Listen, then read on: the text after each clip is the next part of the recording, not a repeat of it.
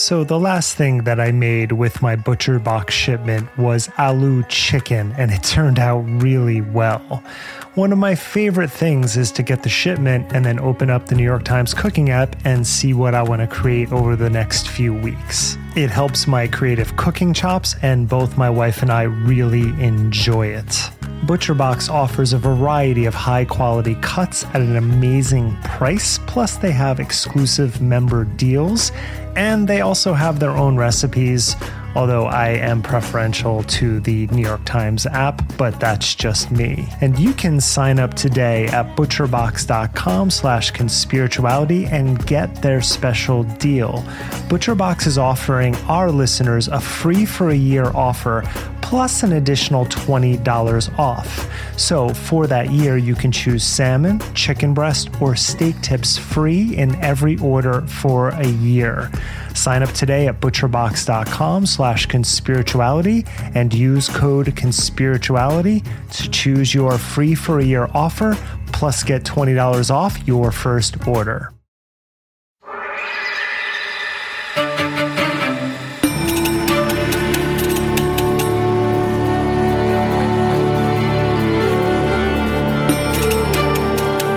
Hello, Conspirituality podcast listeners.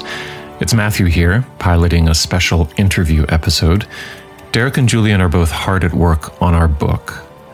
You can follow us on Twitter, sometimes on Facebook, and more often on Instagram. And you can support us on Patreon, where subscribers get access to our weekly bonus episodes. Oh, and you can also leave a 5-star review on Apple Podcasts. Episode 102. Conspirituality, Cancer, and Compassion with Gavin Ryan. After we published episode 98 on Placebo Joe Dispenza, an Australian artist named Gavin Ryan posted a comment to Facebook in response. Quote, "My wife was full of this stuff when she stopped taking all the treatments that had finally turned her breast cancer around, right up to the day she died of it. She was still fully convinced she was going to heal herself by sheer force of wishful thinking." We reached out, and Gavin agreed to an interview.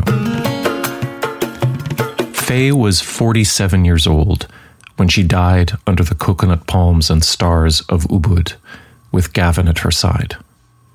She'd spent 6 years feverishly trying to keep ahead of breast cancer with alternative medicine and New Age spirituality. She had received several turns of evidence-based care that had served her body well, but she would always return to the energy work, herbs, and meditations that spoke to her soul. Gavin was there with her all the way. He found himself stretched thin between advocating for treatments that worked and honoring her need for magic. We started our conversation at the very beginning with the questions, how did you and Faye meet? And what was she like? Yeah, let's see if I can get through this without losing it. This was 10 years ago now. Was exactly, in January 2012. We met. I just moved to Bali, to Ubud. I was living in Ubud, trying to start this project of mine, getting my designs produced by the local craftsmen there. And I looked around for the one. I was looking for the one, I've got to admit. And I got lucky. And of course, that was through IndonesianCupid.com, which she was always very sheepish about. I always like to make it sound like we'd met at her yoga practice and me going up, turning up and doing yoga with her. But no, we met through the good old internet, and it didn't take long to find out she was the one. She was really something. Gavin was 51 at the time, from Australia. He had 2 children from a prior relationship. He came from a family of artists. And in an email, He added that his grandparents on his mother's side were all scientists and academics in pre-war England, but also theosophists who knew Gandhi and Krishnamurti and Oppenheimer. Faye was 40 years old and was recovering from the end of a very difficult relationship back in Jakarta, where her extended family still resided. Part of her journey was to take a yoga teacher training, and she'd built a business teaching in several studios and retreat centers in Ubud, which is a famous spiritual tourism destination. Some friends had gotten her into Eckhart Tolle's The Power of Now, and Gavin was reading it too, and they both found it very helpful. It made sense for them to bond over the message of new beginnings without expectation. But Gavin wasn't dogmatic about any of it. I think different personalities get different, sort of things out of different teachings. I'm a bit sort of resistant to one-size-fits-all, pronouncements from any sort of spiritual teacher because everybody's different, But her big thing was compassion. She was the most compassionate person, just like poured out of her. She was just the heart of gold for everybody who ever met her, And that, made her, she was very soft like that and very open. And so she was open to all sorts of stuff, quite childlike and in a beautiful way, but also could veer into childish, which is what we got when it sort of got to scientific-y sort of stuff. So Gavin and Faye met and fell in love in 2012. But in the summer of 2013, Faye found a lump, and the Power of Now became harder to hold on to. They made an appointment with a specialist. Neither of us liked him. He was really condescending and sort of patronizing, and sort of, both had this aversion to his actual manner and his diagnosis and what else other options have we got? Let's get on internet and have a look. Here, Gavin relates a moment that we're familiar with from many stories so far on the podcast. There was something overbearing and insensitive about that first encounter. It went too fast, and it didn't seem to leave room for or even be able to see an important part of Faye's life. And he just said, oh, well, you will do this and you will do that, and, double mastectomy, and no, we can't do sentinel node biopsies because that's not what we do in Indonesia, and so we'll be chopping out all your lymph nodes, and and we went, yeah, right. And so we came home and just sort of did our usual Google thing and came up with all this bloody you can imagine all the stuff you guys talk about, all the same players. They were all still doing it back then. So a brusque encounter pushed them towards Dr. Google and Facebook. And Gavin found that Cancer Cure Internet favored the wishful and those who could monetize wishes. Whenever he heard about a promising alternative treatment, he'd go looking for personal testimonials, both for and against. Now, the miracle stories were easy to find, but the failures were nowhere to be seen. If you got forensic about it, you could follow a person's progress over months through various Facebook groups to track how their supposed miracle panned out. And if they weren't too embarrassed to post it, you might find the full reality check, where the winning message ultimately lost out to the cold light of day. But until you got there, Essiac tea was excellent for breast cancer, and graviola, and a whole raft of alternative medicine and spiritual healing ideas that eventually filled their lives, while the idea of conventional treatment receded into the background. As for the same players Gavin refers to, a lot of it was just content, and so much of it all blurs together for him now.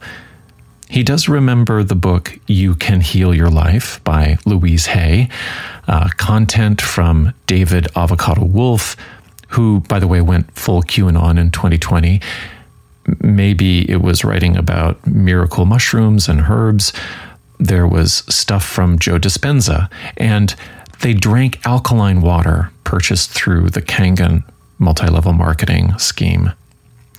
essays by Joe Mercola, who was named in 2021 as a top spreader of vaccine disinformation, and also the doxploitation film by Ty and Charlene Bollinger, The Truth About Cancer. They subscribed to Gaia TV for a while. She read books by the boomer cult leader Osho, known as Bhagwan Sri Rajneesh, and she also hoovered up material by Anita Moorjani, who claimed that she had cured her cancer after a near-death experience.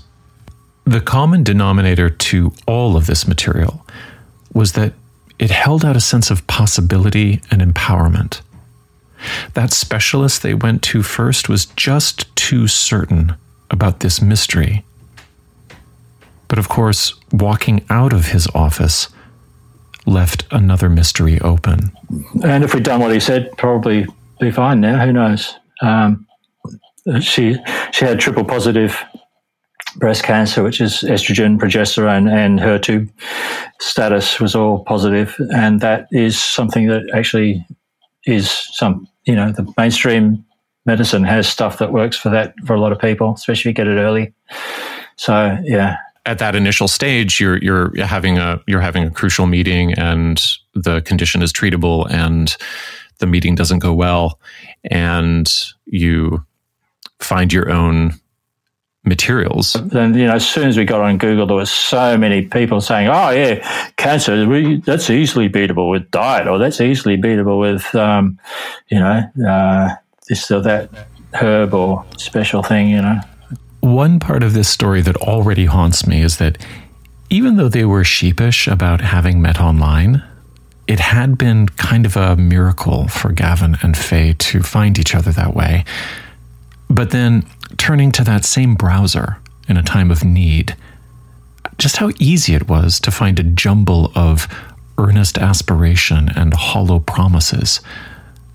The internet is miracles and conspiracy theories all the way down.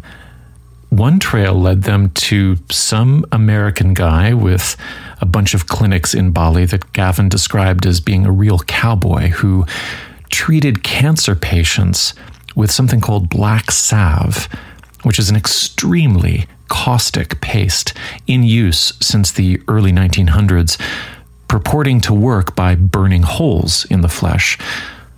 Major medical institutions strongly recommend against it. But it was a cathartic treatment for Faye, and very painful. For better or worse, we took the plunge on what he was offering, even though it was just crazy, really. And black salve is interesting stuff. It's really, really heavy. It's a really heavy trip to go on, but it is fascinating and freaky, and stuff happens. You see things coming out, big, ugly, bloody hunks of what look like tumors just coming out of these holes, and it's really gross. And it's not very pleasant for the person experiencing it, but it's got this kind of cathartic kind of energy to it. You can see this stuff coming out. We've been here before on the podcast. I'm reminded of the spiritual surgeries of John of God and the swirl of theater that attended them and seemed to make them work. That too was about extracting poison or karma or sin or a negative spirit. But this was something different, in which it seems Faye was meant to know that it was working because it was so painful. With John of God, people regularly said they didn't even feel the blade. He appeared to scrape across their eyeball. But with black salve, the gore is real. And it eats a fucking great hole in you. And the theory is that the blood, it's got this bloodroot in it, which is one of the sort of herbal components of Asiac tea. Anyway, it's a sort of North American herb that draws the cancer back to the hole, and in theory, it just all gets pulled back to the hole and just falls out. And that's what it appears to do. And you're only supposed to do one at a time. He had about 10 of them going at once, and that was just over the top. Because it's so just out there, no diagnostic lab will let you test as you go, because they just wouldn't touch it with a barge pole. And so you don't get, all you've got is his feeling around. Oh yeah, there's a tumor. There's another one. Oh, there's another one. Oh, I better put some more of that. And there only ever was one, but who knows what's really going on under the skin with that stuff. And he was just such a cowboy, but it was really painful, and she, had to come to terms with pain, and the fact that this stuff was coming out, you could see it coming out. I guess there was some big, sort of mythical poetry about that. She was dealing with it. She thought she was doing what she had to do to survive, and it was worth it if it was having that outcome, which it seemed to be. And so, but yeah, it was extremely tough on her on occasions. At a certain point, amidst the whirlwind of appointments and therapies and treatments, the truth became clear. It was time to seek conventional medical help. Gavin and Faye flew to Australia, where he helped nail down the paperwork she would need to receive care under the universal scheme. The doctors listened respectfully to the story of Faye's prior treatment, and then followed through with the standard procedures, which worked out well. She emerged from the surgery and chemotherapy with clear scans. And she continued to support her health with the things that she loved and understood. But at this seeming upward arc of the story, Faye also expressed ambivalence with the care she had received. Later in our conversation, Gavin said that she didn't quite want to believe that it was medical care that had put her into remission. It's an understandable position. It takes a lot of commitment and concentration to maintain the kinds of beliefs that Faye cherished. So she stuck with her program religiously. We felt like we were in the clear, but we were just making sure by sticking to, what we hoped was the right diet. Alkaline diet. We did alkaline water in Bali, actually, the Kangen water, which was, anyway. But we were following the Wigmore protocol, which is like the sort of a lot of wheatgrass and greens and green smoothies, like massive amounts of fresh, live, raw, organic stuff, which is great. She was, really fit and healthy. She was doing yoga. She was really enjoying Sydney. And yeah, it was a beautiful time. And looking after my elderly rellies and just, it's gorgeous until the scan came back showing that a lesion on her rib had come up. They got the bad news at one of her 6-month checks, and the advice was to go for another round of chemotherapy. But here the details aren't very clear for Gavin, perhaps because Faye was set on her path. And in our interview, I started to note the plural grammar of the caregiver. He was saying we a lot when referring to what was happening with Faye. He had been completely absorbed as though the disease was in his body as well. It makes sense that it would be hard for him to remember ideas and proposals that she didn't devote much time or space to. And at this point, it's fair to ask, wasn't it clear that the conventional treatment had helped? Was Faye's commitment to alternative medicine so powerful that even the successful treatment experience didn't really push it back? But then Gavin said something that made it a lot clearer. Well, like as soon as it went from stage 2 to stage 4, the mainstream thing is that your stage 4 is now terminal. And whatever we do for you is only going to buy you time. It's not going to actually turn it around. Very unlikely to turn it around. We'll just give you more heavier chemo and it will knock you around more. You'll feel more like shit. It will just create more resistant stem cells for the next time. And eventually next time will be the last time. I think what Gavin is describing here is a kind of existential brick wall that we just don't see in the yoga world or the world of alternative medicine. And to be fair, in many religious visions of the world as well. Either they don't let you see it, or they don't think it's there, or they want to call it something else. It's a hard limit at the far end of a material process beyond which there is nothing for the scientist or the physician to say or do. They roll the body away and punch the clock. And it makes me realize that in the world I've been ensconced in for so many years, I've never heard the word terminal. Dying is usually framed as a transition. There are no brick walls. There are silk curtains, gossamer strings, and the only death that is final is the event that leads a person to a deathless state. I remember that when I studied Jyotish, otherwise known as Vedic astrology, one of the key mantras I was taught to recite was called the Mahamrityunjaya mantra. And it says, Om Triambakam Yajamahe Sugandim Pushtivarnanam Urva Rugamiva Bandhanan Mrityor Mukshi Amamritat. And it translates to something like, O three-eyed Lord who governs all that is sweet and fragrant, may I come to the fullness of life and, like a swollen cucumber, drop from the vine, released from death into the nectar of immortality. I'm imagining a Hindu oncologist who could recite this with full emotional commitment in front of the home altar or a temple, but who might feel strange reciting it at work, where the language won't fit, where it would throw up an immediate cognitive dissonance and make a person feel like she was standing in two worlds. The language of terminal is an honest use of language from the oncologist. But it might also point to an intolerable answer. Now, a materialist like myself would say, well, what else could be said? But for those who have been steeped in New Age spirituality, they might not hear honesty in this language at all.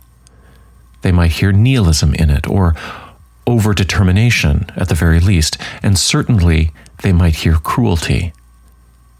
I can almost hear an inner voice rebel. You don't know me.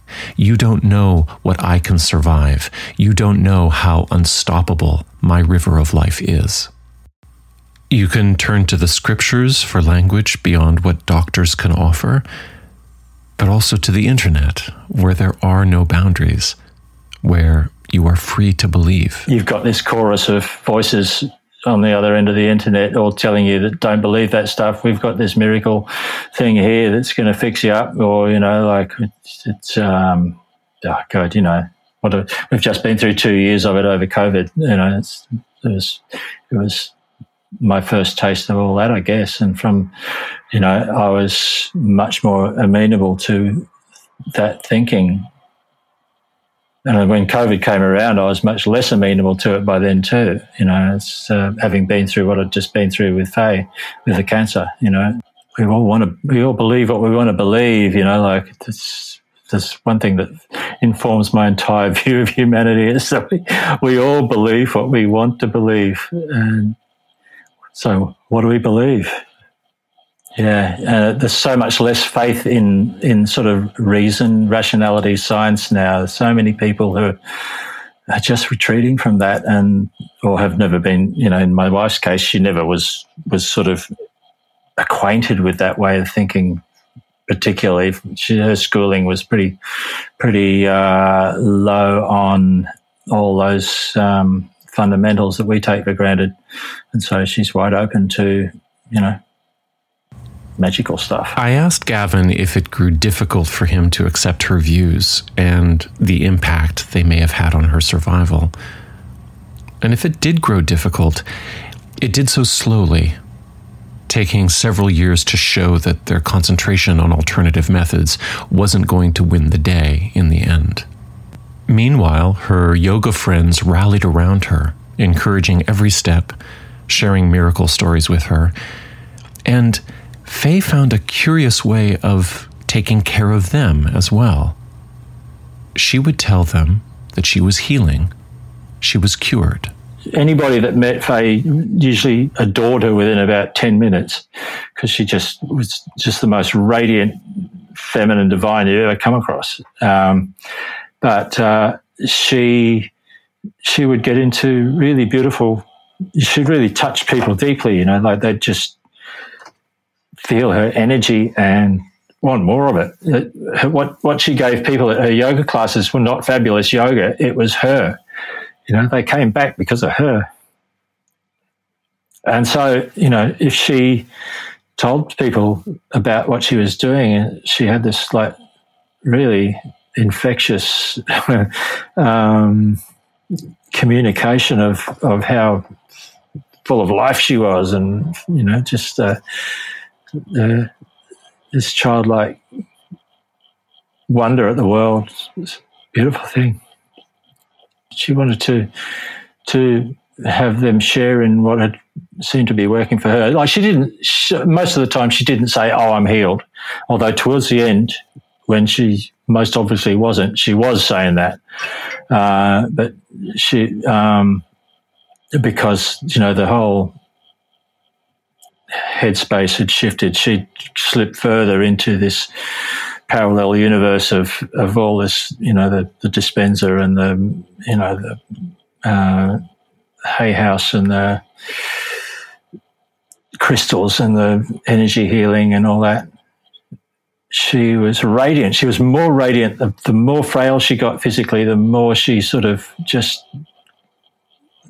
was amazing. She was just amazing. Problem was, it was completely illusory. I asked if these feelings, which it sounds like she worked so hard to maintain, ever slipped as her health became more precarious. Gavin said that there were some very dark nights, including one in which she had what sounded like a near-death experience similar to what one of her favorite authors had described. She just woke up in the middle of the night. She'd had this dream where she'd died and left her body and gone up this tunnel of light and had looked back at me and said, "It's not yet, it's too early." But she woke me up in the middle of the night, just totally like in this, just how do I explain it? Yeah, really intense. And so she'd realised that death was not this big thing to fear. So that the beauty was that when she finally did go, there was no battle. She knew she was going to a better place, and it was all okay. I think it was intense for her at that time, but later on she found it quite comforting. Just it was a real Anita Moorjani sort of thing. That's what she'd been primed for with Anita Moorjani's experience, as she told it, and so she took it right on. I think it's worth pausing here to consider what Faye took on, as Gavin describes it. Now, I'm not sure what Faye was reading from Anita Moorjani, but I looked up her first and most popular book, which is called Dying to Be Me, and I was very moved by the opening. So I'll read it here. Now, she starts in the midst of her near-death experience, which came after living with cancer for 4 years. And the other bit of context that I think is important is that Moorjani is, like Faye was, a global citizen. She describes herself as coming from, as her bio note says, quote, a traditional Hindu family residing in a largely Chinese and British society. She had been pushed and pulled by cultural and religious customs since she had been a little girl, unquote. What happened to her in the hospital that night gave her a more universalist perspective. And just a quick note here, I am taking an editorial risk by including 2 longish excerpts from this highly problematic book. But I'm doing it because I want to communicate the kind of influence that this might have had in Faye's life. So my listening suggestion is that you imagine that, like Faye, you too are a cancer patient, and that Moorjani is telling you something unique and precious about what lies ahead.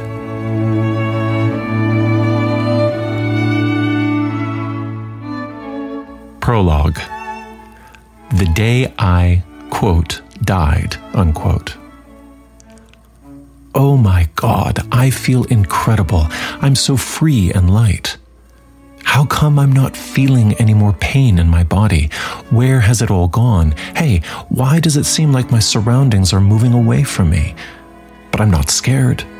Why am I not scared? Where has my fear gone? Oh wow, I can't find the fear anymore. These were some of my thoughts as I was being rushed to the hospital. The world around me started to appear surreal and dreamlike, and I could feel myself slip farther and farther away from consciousness and into a coma.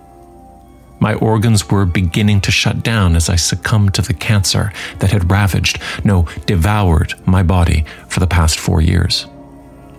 It was February 2nd, 2006, a day that will be etched in my memory forever as the day I, quote, died, unquote. Although in a coma, I was acutely aware of everything that was happening around me, including the sense of urgency and emotional frenzy of my family as they rushed me to the hospital. When we arrived, the moment the oncologist saw me, her face filled with shock. "Your wife's heart may still be beating," she told my husband Danny, "but she's not really in there. It's too late to save her." Who is the doctor talking about? I wondered. I've never felt better in my life. And why do Mum and Danny look so frightened and worried? Mum, please don't cry. What's wrong? Are you crying because of me? Don't cry. I'm fine, really. Dear Mama, I am. I thought I was speaking those words aloud, but nothing came out. I had no voice. I wanted to hug my mother, comfort her, and tell her that I was fine, and I couldn't comprehend why I was unable to do so. Why was my physical body not cooperating? Why was I just lying there lifeless and limp when all I wanted to do was hug my beloved husband and mother, assuring them that I was fine and no longer in pain? "Look, Danny, I can move around without my wheelchair. This feels so amazing, and I'm not connected to the oxygen tank anymore. Oh, wow. My breathing is no longer labored, and my skin lesions are gone. They're no longer weeping and painful. After 4 agonizing years, I'm finally healed." I was in a state of pure joy and jubilation. Finally, I was free from the pain caused by the cancer that had ravaged my body. I wanted them to feel happy for me. Why weren't they happy that my struggle was finally over, that their struggle was over? Why weren't they sharing my jubilation? Couldn't they see the joy I was feeling? "Please, there must be something you can do," Danny and my mother pleaded with the doctor. "It's only a matter of hours for her," the oncologist argued. "Why didn't your other doctors send her to us earlier? Her organs are already shutting down, and that's why she has slipped into a coma. She won't even make it through the night. You're asking for the impossible. Whatever we administer at this stage could prove too toxic and fatal for her body, as her organs aren't even functioning." "Well, maybe," Danny insisted, "but I'm not giving up on her." My husband held my limp hand tightly as I lay there, and I was aware of the combination of anguish and helplessness in his voice. I wanted more than anything to relieve him of his suffering. I wanted him to know how wonderful I was feeling, but I felt helpless in trying to convey it. "Don't listen to the doctor, Danny. Please don't listen to her. Why is she saying that? I'm still here. I'm fine. Better than fine. In fact, I feel great." I couldn't understand why, but I experienced what everyone was going through. Both my family members, as well as the doctor. I could actually feel their fear, anxiety, helplessness, and despair. It was as though their emotions were mine. It was as though I became them. "I'm feeling your pain, darling. I can feel all your emotions. Please don't cry for me. And tell Mum not to cry for me either. Please tell her." But as soon as I started to get emotionally attached to the drama taking place around me, I also felt myself being simultaneously pulled away, as though there were a bigger picture, a grander plan that was unfolding. I could feel my attachment to the scene receding as I began to realize that everything was perfect and going according to plan in the greater tapestry. It was then that the realization truly set in that I was actually dying. "Oh, I'm dying." Is this what it feels like? It's nothing like I ever imagined. I feel so beautifully peaceful and calm, and I feel healed at last. I then understood that even if my physical body stopped, everything is still perfect in the greater tapestry of life, for we never truly die. I was still acutely aware of every detail unfolding before me as I observed the medical team wheeling my near-lifeless body to the intensive care unit. They were surrounding me in an emotional frenzy, hooking me up to machines while poking and prodding with needles and tubes. I felt no attachment to my limp body as it lay there on the hospital bed. I didn't feel as though it were mine. It looked far too small and insignificant to house what I was experiencing. I felt free, liberated, and magnificent. Every pain, ache, sadness, and sorrow was gone. I was completely unencumbered, and I couldn't recall feeling this way before, not ever. I then had a sense of being encompassed by something that I can only describe as pure, unconditional love. But even the word love doesn't do it justice. It was the deepest kind of caring, and I'd never experienced it before. It was beyond any physical form of affection we can imagine, and it was unconditional. This was mine, regardless of what I had ever done. I didn't have to do anything or behave a certain way to deserve it. This love was for me, no matter what. I felt completely bathed and renewed in this energy, and it made me feel as though I belonged, as though I'd finally arrived after all those years of struggle, pain, anxiety, and fear. I had finally come home.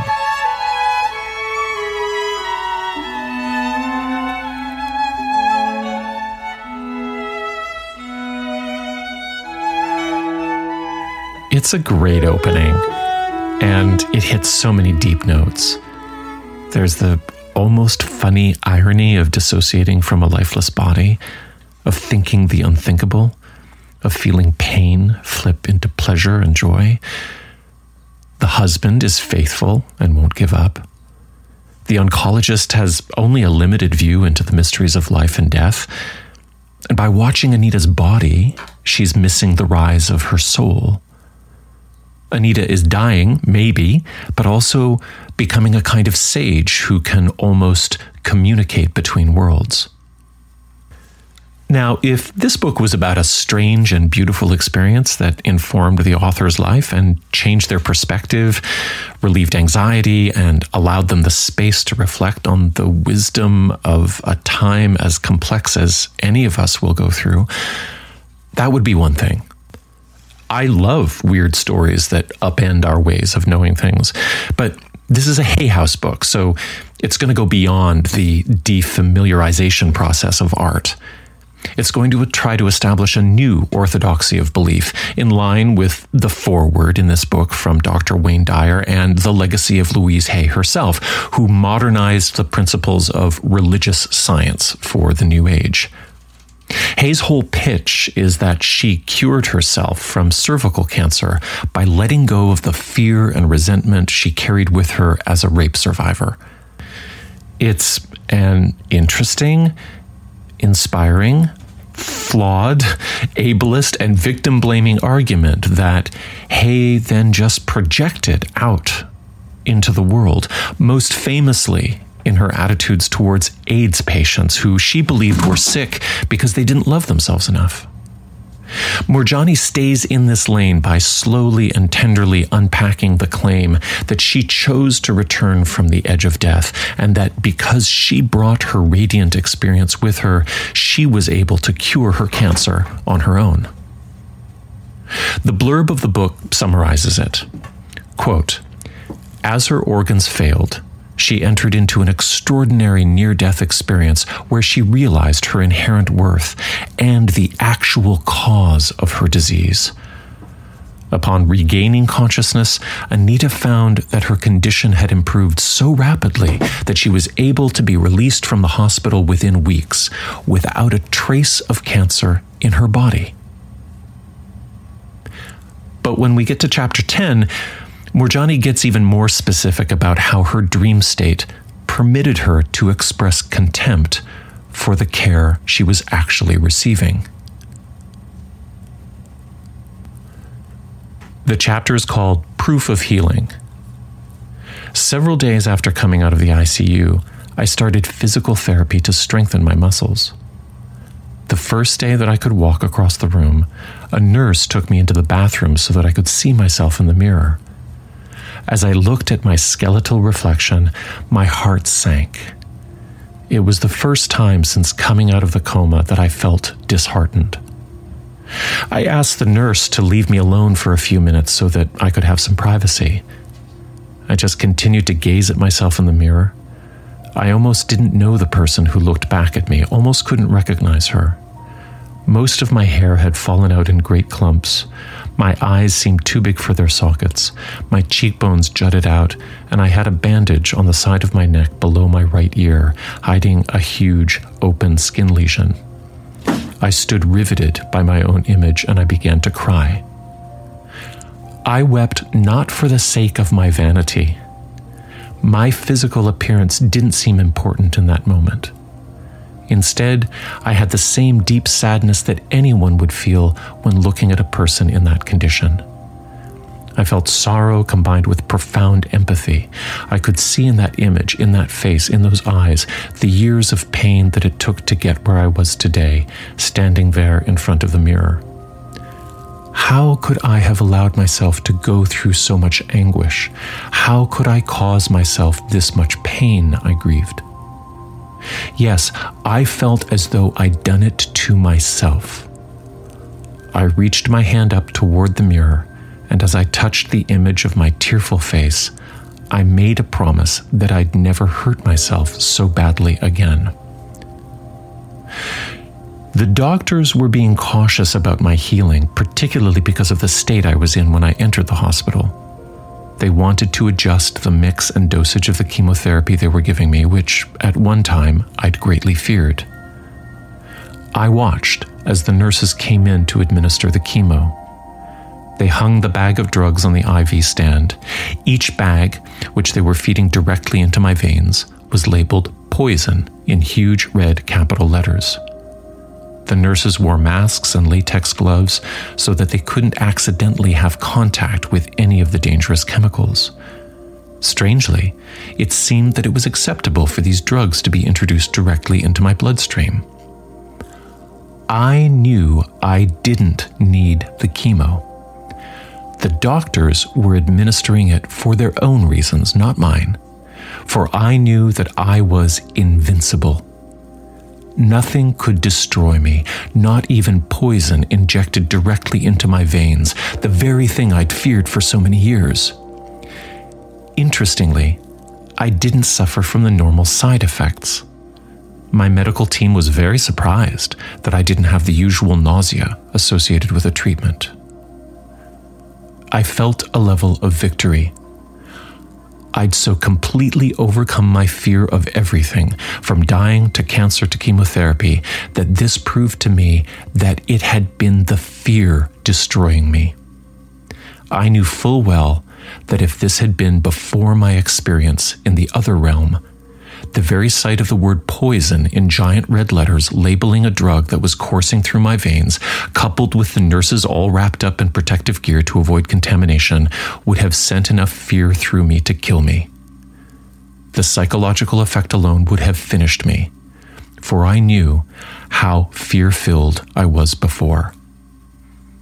But instead, I felt invincible. I knew that the decision to come back that I'd made on the other side completely overrode anything going on in the physical world. So there's so much there that is so confusing to me, but I also know that it is the outcome of many years of exposure to very compelling but contradictory ideas, beginning with the belief that cancer is a moral failing and spiritual flaw, a materialization of an immaterial ignorance, a mismanagement of one's life. And on its own, this attitude seems unfair and unnecessarily self-blaming, but I understand that from a theological perspective, it also resolves the problem of evil. Cancer can't just be a thing that happens in a world in which God or Spirit reigns. The fault must resolve to the individual, and when it does, God and the world and the universe can remain safely blameless. You don't have to integrate the abominable possibility that God is killing you, which is what is actually happening if you believe that God is in charge. But with the Hay House crowd, it's not enough to settle for a rationalization, however contradictory. It's not just about making it through the day with something that works to ease your mind a bit. They have to go farther. They have to say that if your sickness is all on you, then so too is your cure. The world didn't get you into this mess, so you're on your own getting out of it. Now it starts to make sense that those who would actually help you have to be seen as meddling or overreaching. And if they should dare to be successful in helping you achieve a remission, they have committed the sin of hubris. So it's not enough for Moorjani to say, something very weird and wonderful happened. She has to claim credit for it, which means she also has to downplay and even resent any other care she received. And this is the juncture at which a flawed but understandable mode of self-soothing, to believe that you are blessed and you're in control, flips over into something dangerous, into Moorjani saying, I knew I didn't need the chemo, seeming to forget that she's writing those words while alive after getting the chemo. It's a claim that's craven and dangerous enough, and we have to wonder how many people out there read this New York Times bestseller and believed they didn't need evidence-based care. But then there's something else. There's a spite that comes in to seal the deal. Incredibly, she says that the doctors are giving the chemotherapy for their own reasons, as if they're in it to boost their egos and not her. This is the kind of projection that the New Age thrives on, to say that doctors are selfish as they are offering care. But no, Ms. Moorjani, they didn't give you chemo for their own reasons. They gave it because it was best practice, and it would have been unethical for them not to. There was no other option. I think what really burns me up about this material is that it's presented through this halo of light and seeming empathy. But really, the crowning achievement of the New Age is that it gives its priests permission to wrap an intense form of cruelty towards the self in an equanimous apathy for the other, while presenting themselves as glowing sages. So it really makes sense that this is the perfect religion of neoliberalism, in which the brutality of individualism must find ways to present itself as not only benign, but as saintly. Faye's near-death experience gave her spiritual relief, but the cancer had its own story to tell. They came to another crisis point, where Faye entered the hospital again, weighing 37 kilograms and finding it difficult to move without a wheelchair. She did accept more treatment, and also found a really good protocol of medical cannabis to ease the nausea and facilitate the chemotherapy. Although the cancer had spread to her bones and liver, this round of treatment once again seemed to put her back on track. And once again, Faye turned back to her values. She wanted to return to Ubud.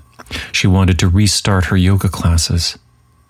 They left Australia, and Gavin continued to support her beliefs, but could also feel that the stakes were rising, that support was not quite enough. We had this beautiful holiday just towards the end of that first 6 months after she stopped taking all the stuff that worked, and before it started really showing that that was back with a vengeance. We had this beautiful holiday in Vietnam and Malaysia, and that was just this beautiful sort of moment in time, after which, shit started to get real,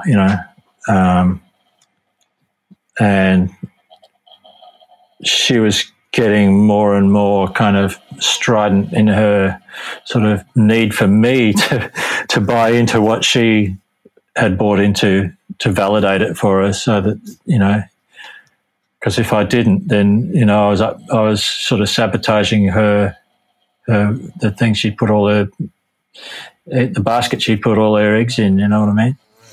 So that was incredibly difficult for me to deal with, because, I could see what was going on, but I couldn't even talk to her about it. Right. You're in the position where this is what your dying partner wants and what she values, and what she needs. She needs me to agree with her, otherwise it's not going to work.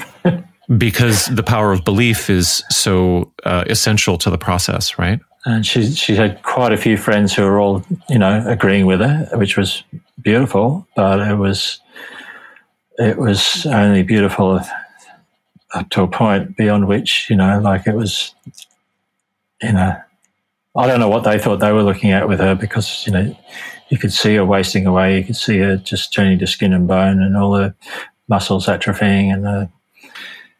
But yeah, she still wanted to go back and start her yoga practice up again back in Ubud. So yeah, we went back to Ubud, and I knew she wouldn't be coming back to Australia after that. But we had about 6 weeks. We were in Bali for about 6 weeks. I told Gavin that it looked like he had done everything he could, like anyone would. I told him that it seemed they'd received good care in some places and also been on an adventure of discovery. I asked him if he had any advice for partners or family members who find themselves in this same paradox of having to believe things they do not believe in order to bolster the power of belief. What would he have wanted to hear all those years ago? I don't think there was anything anybody could have told me back then that I wasn't already sort of dealing with, like ways to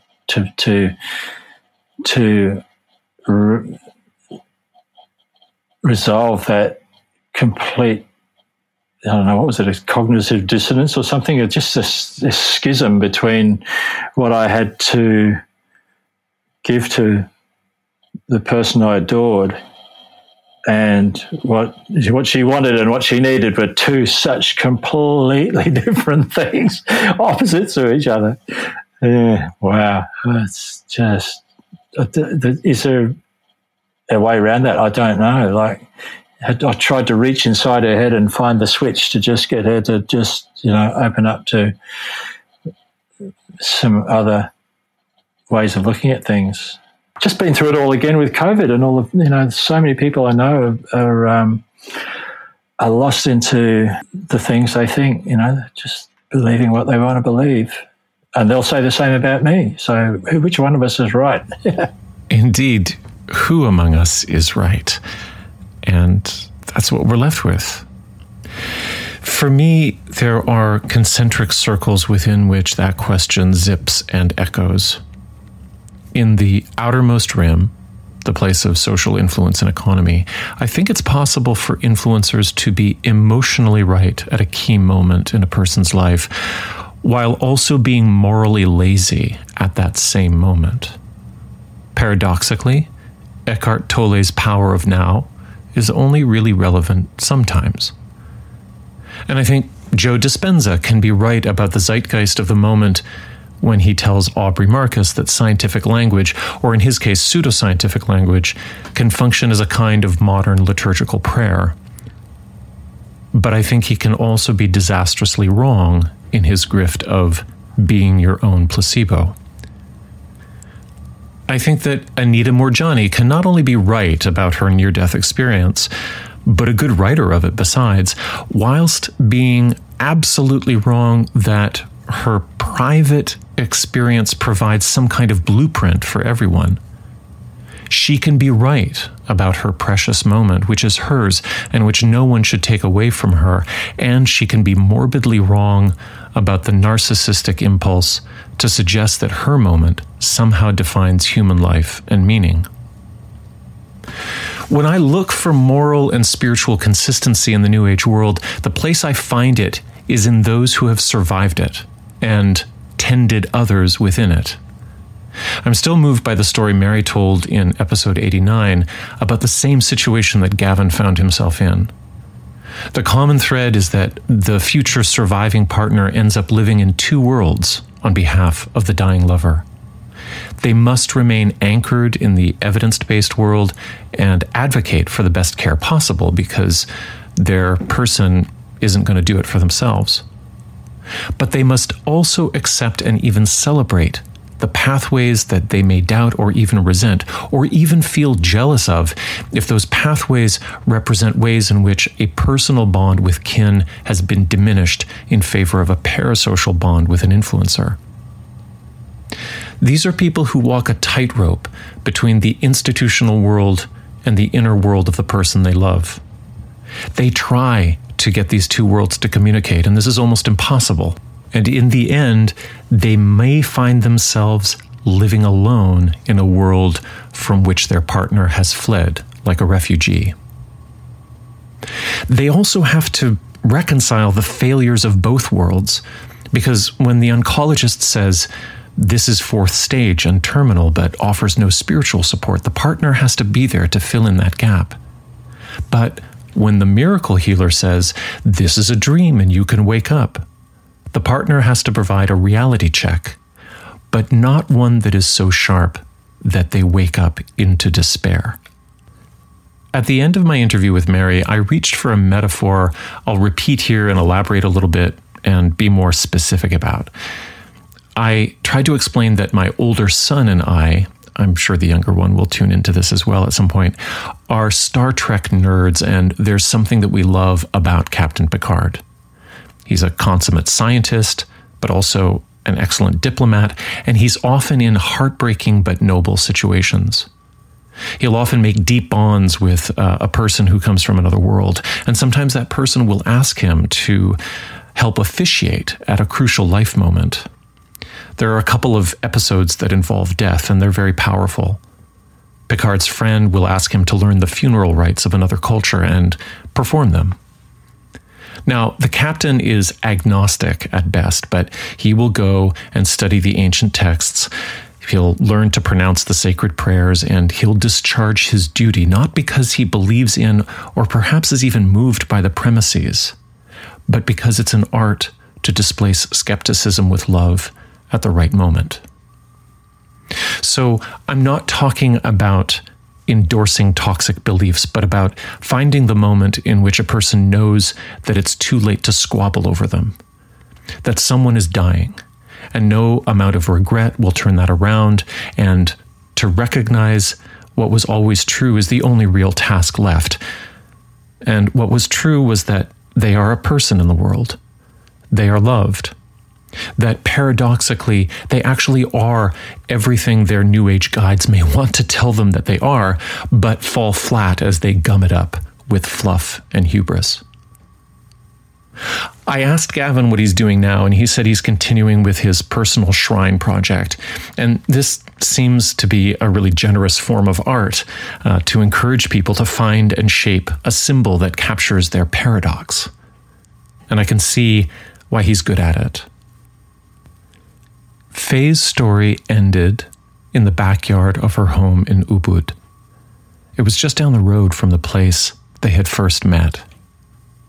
She died with Gavin at her side, under the coconut palms, looking up at the stars. The last thing she said to me, literally the last thing she said to me, and she didn't know it at the time, but she said, "This too shall pass." And it did. Thank you to Gavin Ryan for sharing this part of your life with our listeners and with me. And thank you, listeners, for your continued support. The one person we haven't heard from in this story is Faye herself. So here she is, reciting a poem called Karuna Breath. Karuna is the Sanskrit word for the compassion said to be nurtured by a bodhisattva, which isn't for herself alone, but is said to gain power because it is dedicated to everyone. Gavin recently posted this to YouTube and put some music up behind it. I'll paste the text into the show notes as well.